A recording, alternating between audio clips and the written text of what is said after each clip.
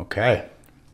I'm with my really good friend, Jacob, who for the last several years has been building my app. So, Jacob, why don't you start by telling everyone who's listening a little bit about your background and what you're currently doing? Yeah, sure. So I guess have kind of been all over the place in terms of career trajectory. So I got my degree from the University of British Columbia.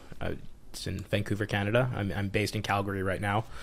But I got my degree in English literature and didn't really know what I wanted to do after school.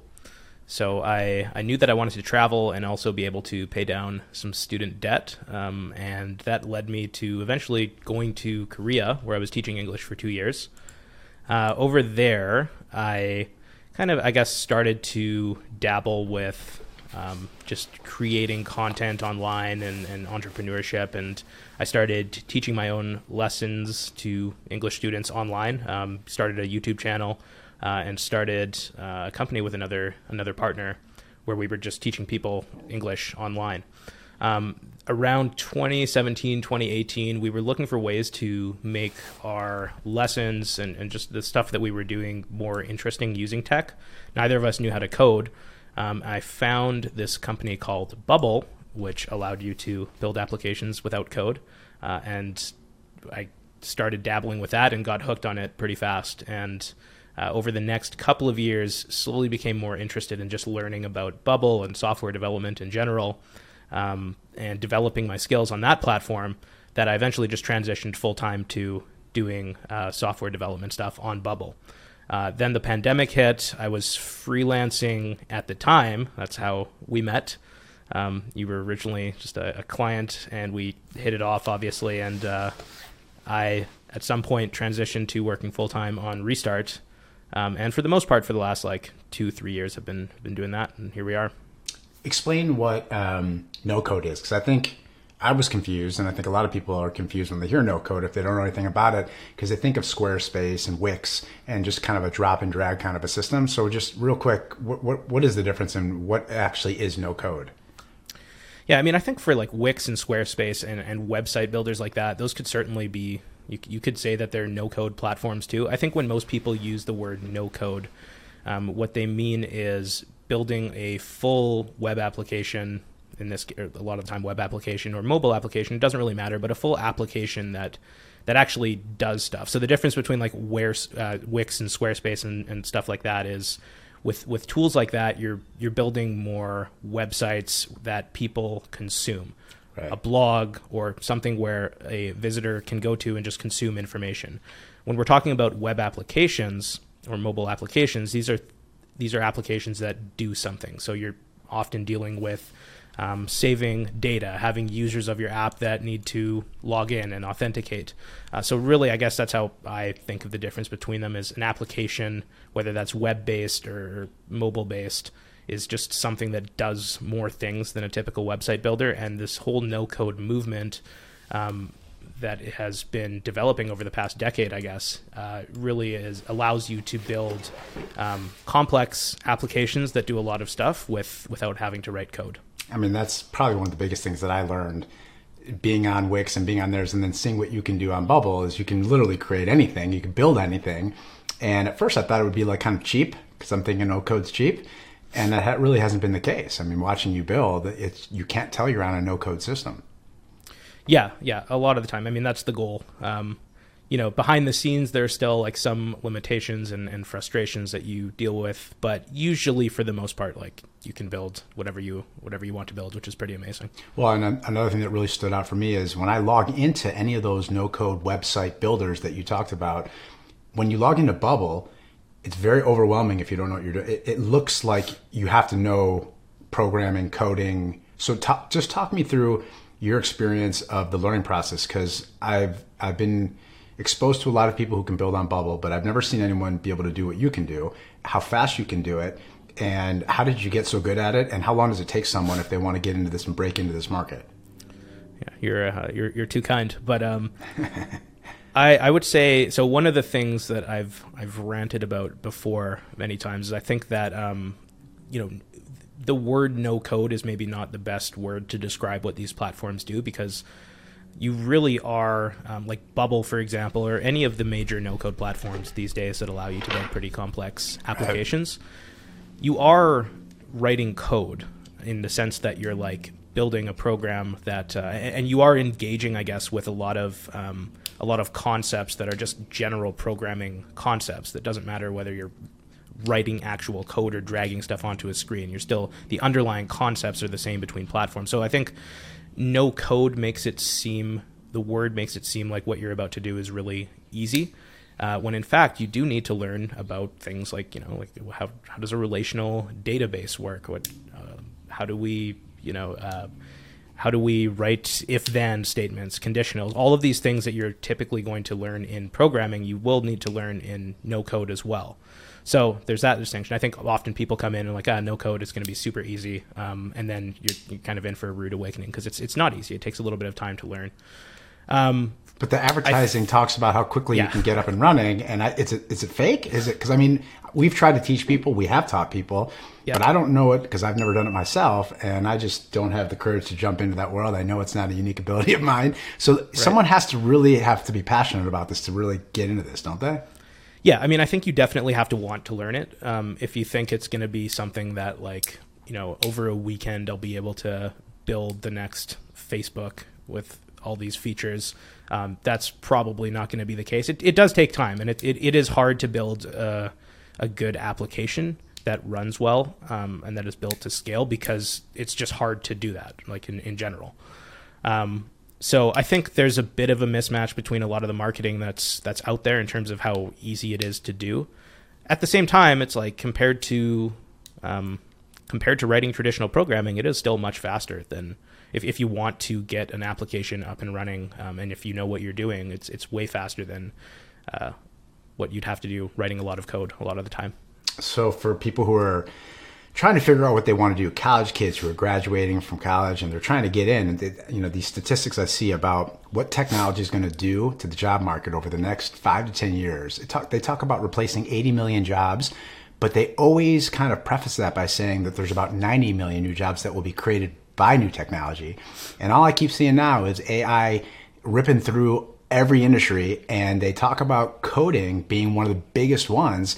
Does this replace, people can now prompt in a certain amount of sentences and get an app built. How is that going to impact no code and the world that everybody's in your world right now? Yeah, I don't know. I don't think anyone truly knows. I've heard really good arguments on both sides as to why this will replace programmers, or also why it won't replace programmers but make existing programmers just more productive. So one of the arguments is like, when new technology comes along, like AI, let's just look at ChatGPT.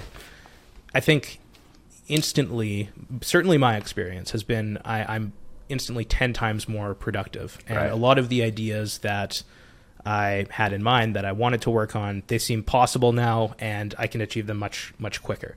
So there's an argument to be made, I think, that like every company that has a lot of software engineers working for them, rather than laying them off because they can get more software engineers to do, or they can get fewer software engineers to do the work that they're currently doing because everyone's more productive with this tech, they keep their existing development team and they're just 10 times more productive as a company, right? So I think that makes sense. I also think, though, that a lot of the boilerplate stuff that takes up a lot of time at these companies that a lot of like junior developers will do, I think a lot of that work will be automated away. Now, again, whether that means that there's just less junior developers, or whether that means that the role of a junior developer or developer in general changes and it just means that they're more productive and able to do more, I don't know. It'll be. Can I build an app right now using AI and not need a programmer? There's a great example of I was listening to a podcast that I'm a big fan of called the All In Podcast, and they were talking about this weekend. There are great examples of lots of people on Twitter in particular. I'm going to forget this guy's name, but we'll put him in the description. But he learned how to code, I think in like 2019, 2020, was like dabbling with it. And he's already posting videos of just incredible prototypes that he's building. He built this like image recognition app where he's holding up this can of Diet Coke, using his device's camera, asking ChatGPT what this thing is, and it's responding and saying that's a Diet Coke. He asked like, how many calories does this have? And ChatGPT was able to recognize that image recognition, that's a Diet Coke, it doesn't have any calories, and it's giving back this answer. So it's like, I think, again, you still have to know fundamental programming concepts. You need to be able to know how to take some of these open source libraries that are out there and actually put them to use. But the gap between someone who knows nothing about programming to someone who is able to make really amazing products is just shrinking every day, I think. Right, because here's the thing. If I'm a college student and I graduate and I don't want to go work for someone and I want to have my own business, but I don't want to go grow a company because I don't know what I'm doing, but I have an idea. And if I can make that idea come to life through an app, which is really where kind of everything seems to be going today, if I could create 80% of the app using some sort of technology that is now out, that doesn't require me to have to learn what you've had to learn, and then I can just turn that over to someone on Fiverr who can clean it up and make it great. Is that something like, if you heard me say that, can people go do that? I think the devil's in the details in terms of what you want to build. But yeah, like it's getting easier and easier to do everything, generally speaking. Well, how would I do that? If I have an idea and I want to build an app, yeah, how do I find someone? If I don't want to be the guy who's going to go build it, how do I go get someone? To hire someone to build it for you? Yeah. I mean, again, it depends on your idea, but the first thought that comes to mind is just freelancing sites like Upwork, Fiverr. I've used those before myself, and it's tricky. It's tricky because hiring good people is tricky, right? When I was before I started learning this stuff myself, and this is actually a very common thing that you hear for people who get into the no code space. I know that we've kind of been talking more about like code now in the last few minutes, but when we were working on the English teaching stuff that we were doing, we originally, before I got into all of this, we had an idea that we wanted to build, and we hired someone to build it for us with code. And it was the first time that I had hired anyone to do anything like that for me, and I had no idea how development worked or anything like that. And it's pretty hard to do. I mean, you've been in that situation many times, I know, where it's like to take the idea that you have in your mind and to try to get a developer to build it. It's a difficult process. It's not super easy. So I think there's like that's a whole other thing that has to do more with like hiring and finding the right person to work with. But if you want to learn how to build something yourself and get that up and running, yeah, I think like it's not easy yet. I think AI is making it easier and easier, and the pace at which it's getting easier is just picking up every day. But my question is what everyone wants to know, which is how much money can you make? And how much am I going to have to pay someone if I don't want to be the guy who's going to have to go learn how to do it? So we got two people. You got one person says, I'm going to jump into this world and I'm going to try to learn how to do this. There's free courses you can take on Bubble, on different no-code platforms. I don't know if it's worth it right now to jump into this career personally, because I don't know how quickly it could get replaced. But I do know that people have ideas, and there's no shortage of ideas. And because of all the new technology, if someone has the next unicorn idea and they just need someone to build it, and never before in history have you been able to just get an app up and running, but now you can. So my question to you is, how much money is it going to cost me if I don't want to be the guy who's going to have to build it, if I want to find someone like you to have to build my app? Or how much can I make if I jump into this world and I want a career in building no code apps? Yeah, so I know, again, the devil's in the details there in terms of what you want to build, right? Because you can build something that is quite complex, like if you take like a marketplace or something where you have multiple different types of users using your app. Those tend to be a lot more difficult to build and require a lot more work to up front to get something running. In terms of how much a hiring costs go, I mean, if you're building it on Bubble, I don't know. I mean, there are agencies that charge still, a lot of money, let's say like tens of thousands of dollars, and maybe even I've heard of agencies charging like over $100,000 for a project. And then there are also freelancers that are looking to get their start that are very capable developers that are charging much less. So it's hard to give a range on that. I would say though, like that one thought that comes to mind is I think it is easier than ever to kind of hack things together and get a working prototype that you can at least prove your concept with for very cheap, to even like to try to build it yourself, just working with ChatGPT, going back and forth. You see stories of people who have zero programming experience who are just prompting ChatGPT in the right way to be like, how do I do this? ChatGPT will say, well, you need to, take this code over here and blah, blah, blah, blah, blah. And then you can, I mean, I'm sure that you've done this with ChatGPT before where you're learning something new. It's very good at allowing you to go back and forth with it and teach you the thing that you're trying to do. Right. So I think that like one option, if you are someone has this idea and you're looking to get it out there, right, is to, go back and forth with ChatGPT or just look at what tools are out there, because there's, an endless amount, and try to hack something together. And then if you have a proof of concept, at that point, that's something you can take to investors. But go back to the other side. Go back to the side. How much can someone make if they want? Say I have a year experience and I can build. Like being a developer. Yeah, if people are jumping into a new career and they want to learn how to do this skill, yeah, how much can you make? Yeah, I think if you're freelancing, you're your own business person, right? So my route originally was freelancing, right? And you at that point, it's like, well, do you want to be a solo freelancer? Do you want to hire a team and grow this thing? There's lots of different paths that you could go down that way. Working for let's just say like a no code, let's just say like a startup. Right. Let's say you get hired as like a developer working at a startup. I think like for top developers, at least in Bubble, you see people going for 6 figures, like for a starting gig. Yeah. And how long do you think it takes for someone to be good enough to be able to make that?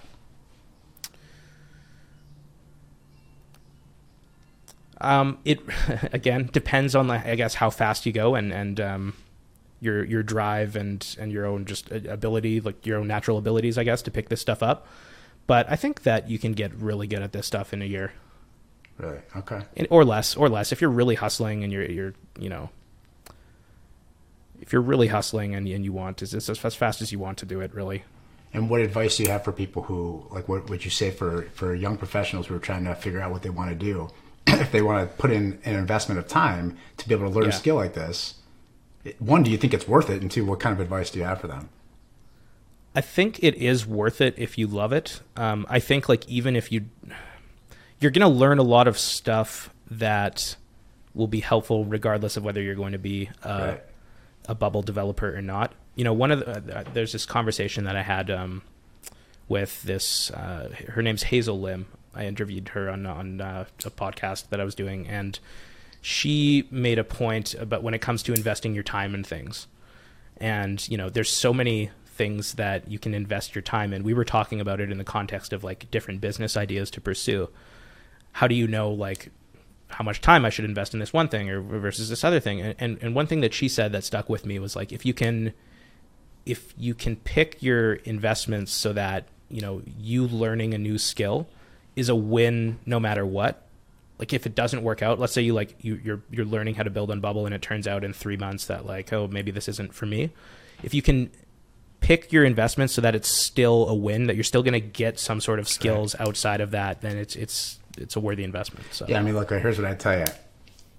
Working with developers like yourself and not being able to do it myself, it's very humbling, first off. And if I had the skill, I would have an entire library of resources of apps, because I have so many ideas as a visionary and a CEO that I just want to make them real. And so having a web builder where I can drop and drag, I could just create as much as I want, but I don't know how to build an app. And when I watch you guys, there is a certain type of an individual, I think, a profile of a person who has to have patience and has to have the drive. And it could be a job that you end up loathing if it's not for you. So look, right now, I don't think anything is more important than learning a skill. So to your point, if you have that skill, even if it's not going to be a career for you, it is an amazing skill to have, because no matter where you are, if you're able to whip something up, a form, a login, a payment channel, like whatever that is, that's very, very powerful and very valuable for an employer. If you're working for someone to say, I can go build that, or just build it and show them, it would literally turn their heads. I mean, you could literally increase your income because of that. So it's a pretty good skill. Yeah. Well, what do you think as an employer? Because one thing that I've been curious about, people have been talking about this for years with the no-code movement in particular, because, you know, there are a lot of people who get into no-code who will have like non-technical jobs at companies, and they're just kind of doing this on the side, like someone who's working a sales job or something. And people have talked about the idea that these people in traditionally non-technical roles actually being able to build tech at these companies. Yeah. You would like that as an employer? Like if First off, nobody can do that. I had hundreds of employees. Nobody can do that. And if they did, not to turn the discussion, but that is a way that you can negotiate a higher salary. Because if you're able to provide value, you're not getting paid for what you're already doing. You're already getting your $100,000 salary to be a salesperson. But if you can create different types of things for our clients, and if you can create things that would automate our processes and save us time and money, you could then go and you can leverage that with your employer to say, look, I love my job, but next year, because of how much value I've provided, and how much I will continue to provide with the tools and the skills that I have, I deserve to make more money because I know I can make more money. I think people they forget that you have more control as an employee than you think. It's just The employer usually plays their hand because they're the employer, so everyone's scared. But boy, you have power when you have this skill, and I've learned that through watching you and the team build. And again, when I say humbling, it's because I usually can attack something that I'm real passionate about, but there is a real skill in being able to build technology. And I don't care how easy it is. It's gotten easier, and I still can't do it. So you gotta want it. Yeah, you do. And I think also too, one of the things that comes up when people we've been talking about Bubble quite a bit, which is its own platform and its own ecosystem and has its own way of doing things. But one thing that I do think is valuable in particular when it comes to no code is that a lot of the skills that you're learning are transferable if you did want to venture out and learn how to code or get into AI or do all of this stuff. Like you are kind of learning a programming language. I really do believe that. And once you start learning, like Bubble was my personal like gateway drug, I guess you could say, into learning code. I wanted to learn more about software development in general once I got into learning Bubble. And when you do start learning a little bit of code, you realize like, hey, a lot of the stuff that I'm doing, even though I'm dragging and dropping stuff onto the screen, is the exact same thing I'm doing in code. I'm just typing it in a different way. I'm using a different interface for it. So I think it is a great skill, and it will allow you to do a whole lot of things. And I think you'll also find that a lot of people find their niche within the development space. You're more drawn towards designing user interfaces, which is an incredibly valuable skill to have too. So. Okay, well, let's switch gears a little bit. So we've been aiming this conversation towards people who are maybe trying to figure out what they want to do, but you have a pretty big audience in the Bubble world, and I know people love hearing things that you can share, your experience. So I want to talk about our current project, because we've had quite an interesting run trying to build technology, trying to create things that have not existed before, and we've run into a lot of problems. So my first question that I'd like you to share your thoughts on are, what is your biggest struggle as a developer who knows how to build no-code apps? What's the biggest struggle that you deal with on a day-to-day basis? I think there are a few thoughts that pop into mind. One is, I guess, just prioritizing different features and managing tech debt. What I mean by tech debt is like there are certain decisions that you make when you're developing that are better in the short term or the long term, right? So let's say that you're dealing with this feature, and because of the way that things were built previously, it makes it more difficult to build things one way or another. So you have to make a decision, and you make a large number of these decisions every day, really, that are like, well, should I spend the time to clean this up now, or should I leave it and like go fast on this feature? And there's not always an obvious right answer. Many times you don't want to get into a situation where you're over-engineering things in the short term, because it'll take much longer to develop the feature. But it's like the features change over time as the app grows and as you get feedback from people. So it's very hard to know, I think, on a day-to-day basis, like how much to invest in just building things in, let's say, like a scalable way. That's the wrong way to put it, but like spending the time to avoid tech debt, basically. So that's one thing that comes up. So I want you to be transparent. Yeah. Because I know one of your biggest challenges personally. Personally, me. So talk about our challenges, because I think it's important for people to hear about it. And you have real experience, dealing with someone who's got thousands of ideas and wants to run fast and change things. So how have you dealt with the challenge of working with someone that is challenging to work with? Yeah, I mean, I think so one thought that came to mind as you were speaking there, because I did take a gap and go work for another company for 6 months in between. And I think that you wanting to move fast and get features developed as fast as possible. Like the CEO I was working for at my other job was similar. And I've come to learn, I think, that that's more like a general founder trait, and just something that there's a constant struggle, I think, or tension, let's say, between development teams and founders, where founders will want to go really fast and build things as fast as possible, and the development team has to take these ideas and actually grapple with the underlying system and has just much more of an awareness of all of the different tensions that come when you're trying to build a feature really fast. So I think that's just kind of the nature of the beast of building an app to some extent. Mm-hmm. I think when it comes to working with you personally, one of the challenges, I'm just trying to think of the challenges that make you unique as a boss. I think you're just very particular about what you want in terms of UI UX. And I think we clash there probably most often, where it's like you have a particular idea of how something should be on a screen and want to change things quickly if it's not working. And I think grappling with that is more just and I think that's just honestly just you and I, our personalities coming together more than anything else. So what advice would you give someone who has a boss? And I think the relationship has a lot to do with it, because if someone's scared to share their challenge, and if a boss is not willing to be flexible and open up ideas for the person, there's a couple dynamics there that come into play. But your advice to people who are building, that are working for someone and have the same struggle, where it's someone's real particular about all the little details about UI UX, especially if there's not someone doing UI UX. Yeah.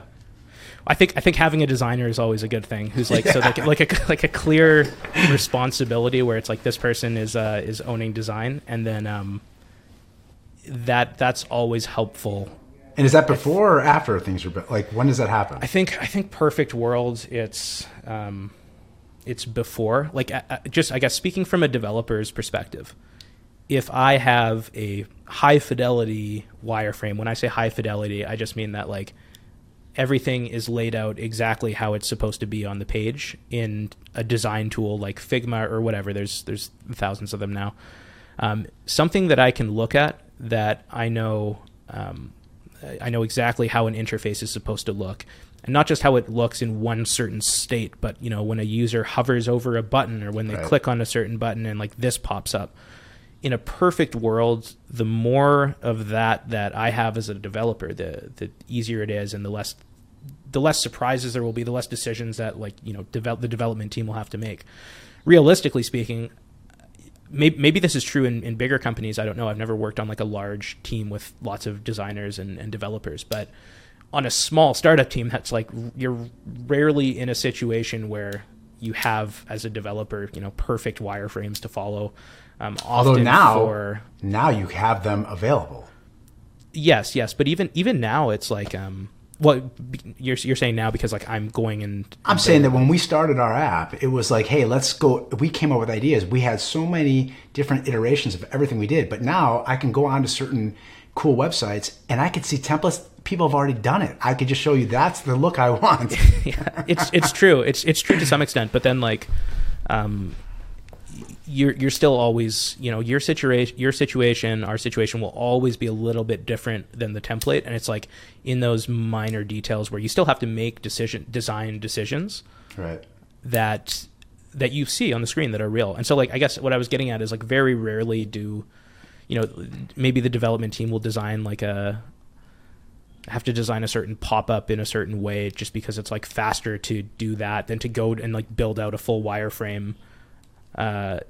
It can slow development down, I guess. So again, it's one of those decisions where it's like, do we just push things fast and then iterate later? If I was a developer and I had to deal with a guy like me, like a CEO, if anyone's listening to this and they work and they have the same challenge, my advice to them would be, before you start building, go find 3 examples of different types of looks and say, hey, which one do you like?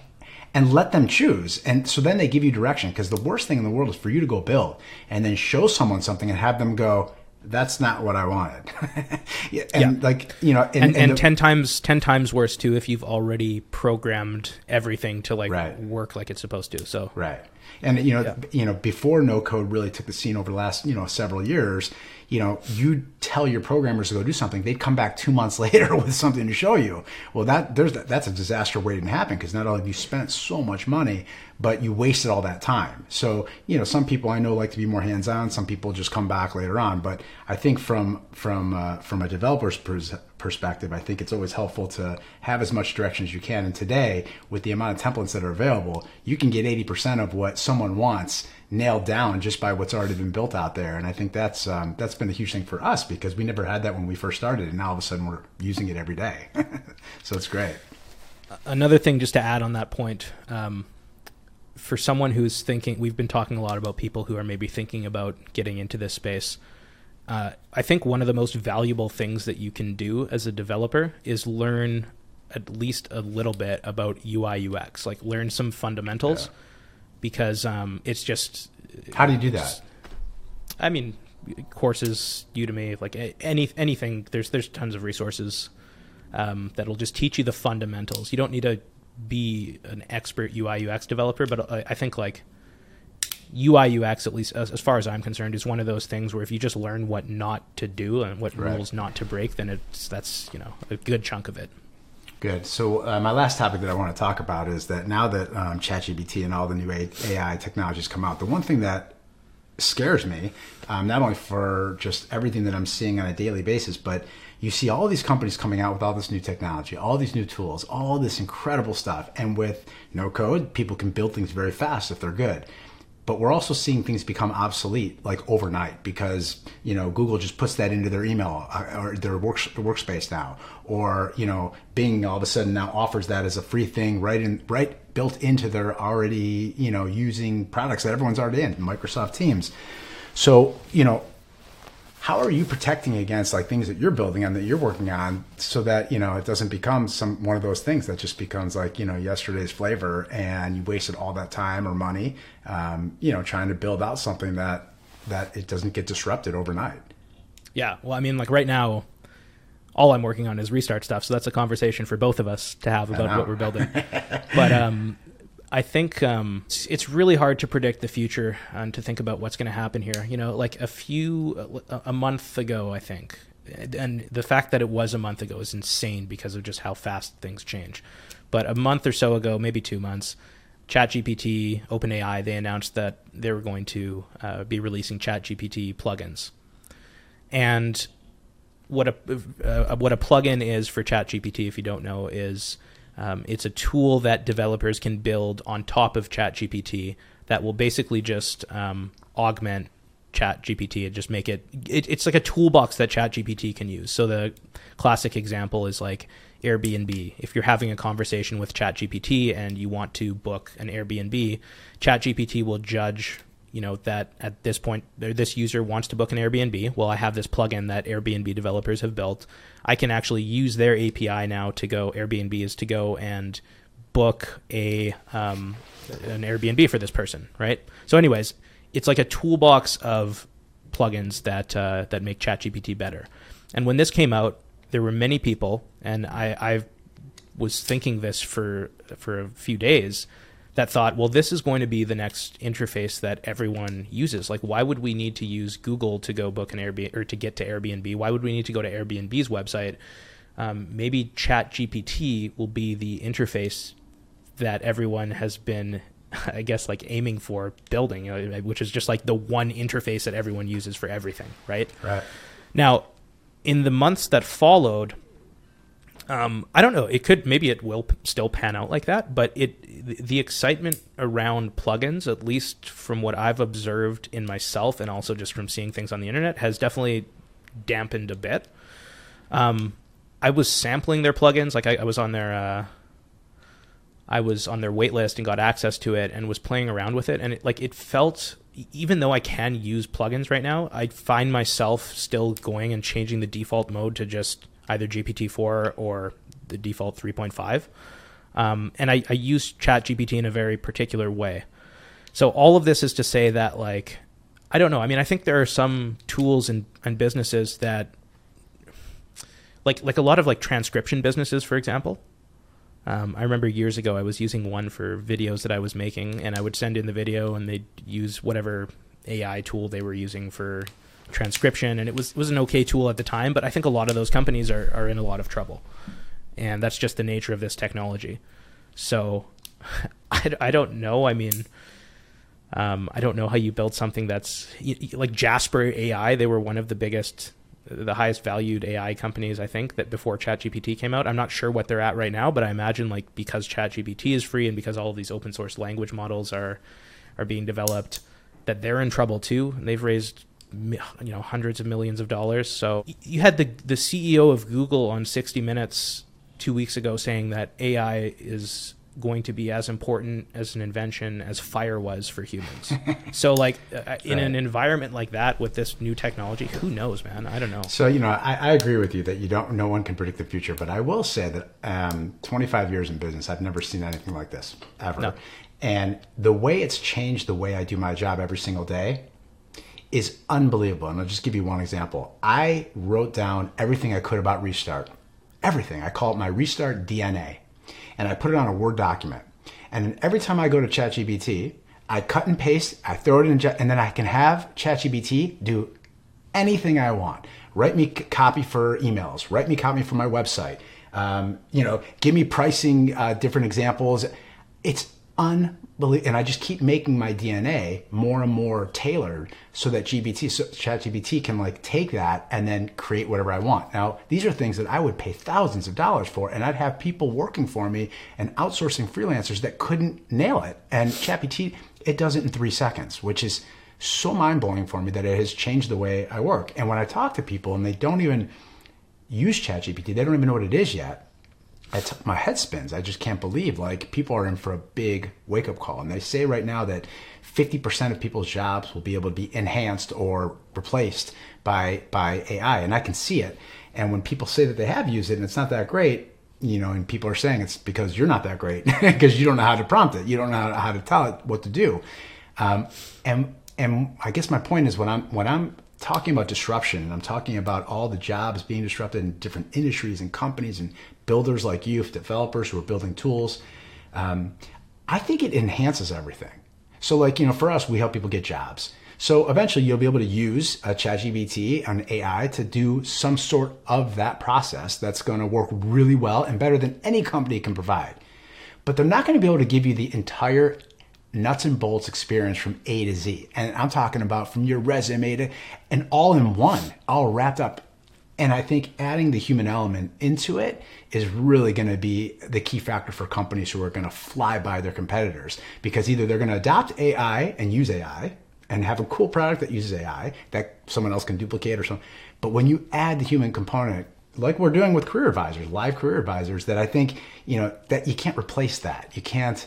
There is the empathy, there is the support, and AI is a robot. I mean, it's a computer, and it can get really good, but I think there are going to be limitations, period. And I think the companies that are able to be flexible and adapt to the environment and add a human component to it and give people more of an experience, I think that they're the winners, the big winners. And, again, we can't predict it, but I know that's what we're trying to do. Yeah.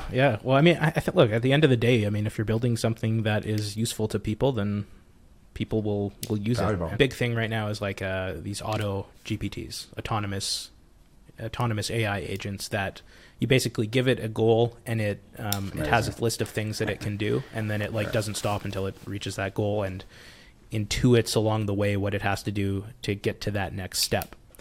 And, those are great. You see people doing things like build me a business that is profitable with $100 budget, go. And people are trying to do that online. And there's who knows how much money pouring into these things in terms of trying to just build the next platform where people can build their own auto GPTs or whatever. I think if it gets to a point where like auto GPTs are running the world, then we're going to be in a tricky place as a society in general. And different conversation. Exactly. So like, I mean, I don't know. We could try to play armchair quarterback and predict what's going to happen with all of that stuff. But long term, like who the hell knows? I think. Have you used ChatGPT to teach you things on Bubble? Not on Bubble, but I learn with. I'm using it all the time to do things that I couldn't do with code before. But can people do that? Can people go on to ChatGPT and say, "Teach me how to use Bubble"? There's one company who released a Q&A bot built on Bubble's documentation that was pretty good.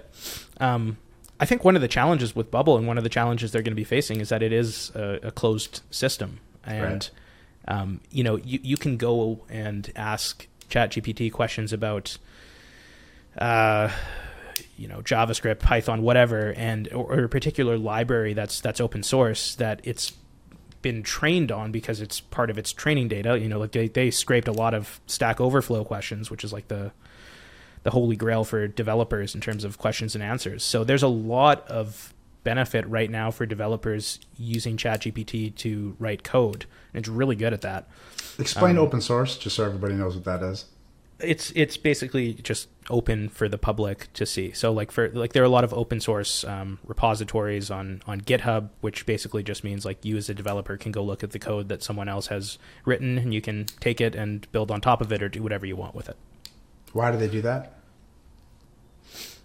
I think there's probably a lot of reasons, but sharing code so that other people don't have to do the work, sharing an awesome solution that you've built and building on top of it. I would imagine they make it better. They find solutions for things that they can. Yeah, there's like the whole, a lot of libraries that companies use are like massive companies use are open source libraries for all sorts of different things. That just it's such a weird concept, right? Because for Bubble being not open source, it's like, hey, here's our playbook. Like what makes them unique if they share an open source? I mean, that's kind of like their secret sauce is their platform, right?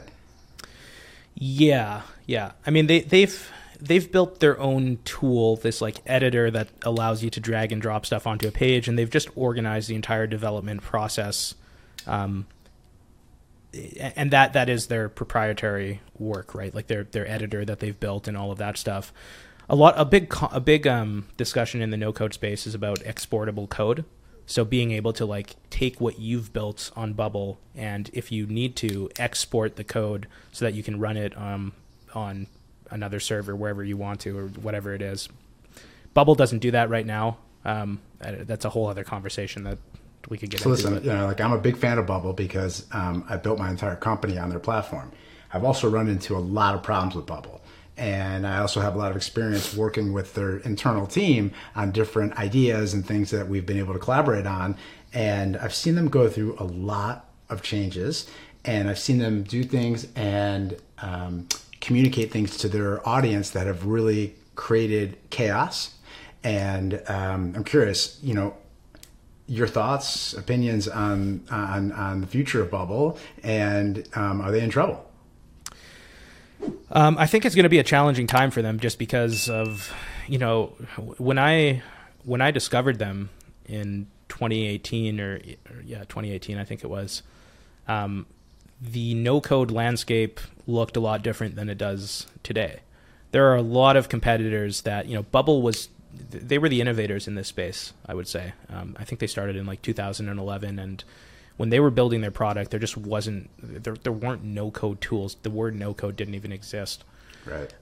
Now there are tons of players in this space that have built their tech stacks on a lot of libraries that just that are standard for web development now. outside of the no-code movement that didn't exist, I think, when Bubble started building their own. So a lot of these new companies just have the advantage of having a better tech stack, I would imagine, than Bubble does behind the scenes, and have the advantage of seeing what Bubble did and iterating on it to build their own solutions to this problem. But I also think too that, like, if I had to bet, I would say that AI is going to solve no code better than any of these other existing companies will. What I mean by that is that, like, you already see people who don't know how to code getting ChatGPT to write code for them and kind of piecing things together. And I think probably the winner in this space is going to just be using AI to help people build applications, whether that's a company that comes in and just like does it in a totally innovative way, or whether it's just like open AI, people talking to ChatGPT, I don't know. But the AI landscape has certainly, I think, changed things for the no-code space. I think it's very different. All right. Well, it's always a pleasure, my friend. Always a pleasure. I think people will enjoy hearing your thoughts, and I appreciate you sharing everything about the no-code space. And until next time. Until next time. Thanks for the interview. You got it. All right.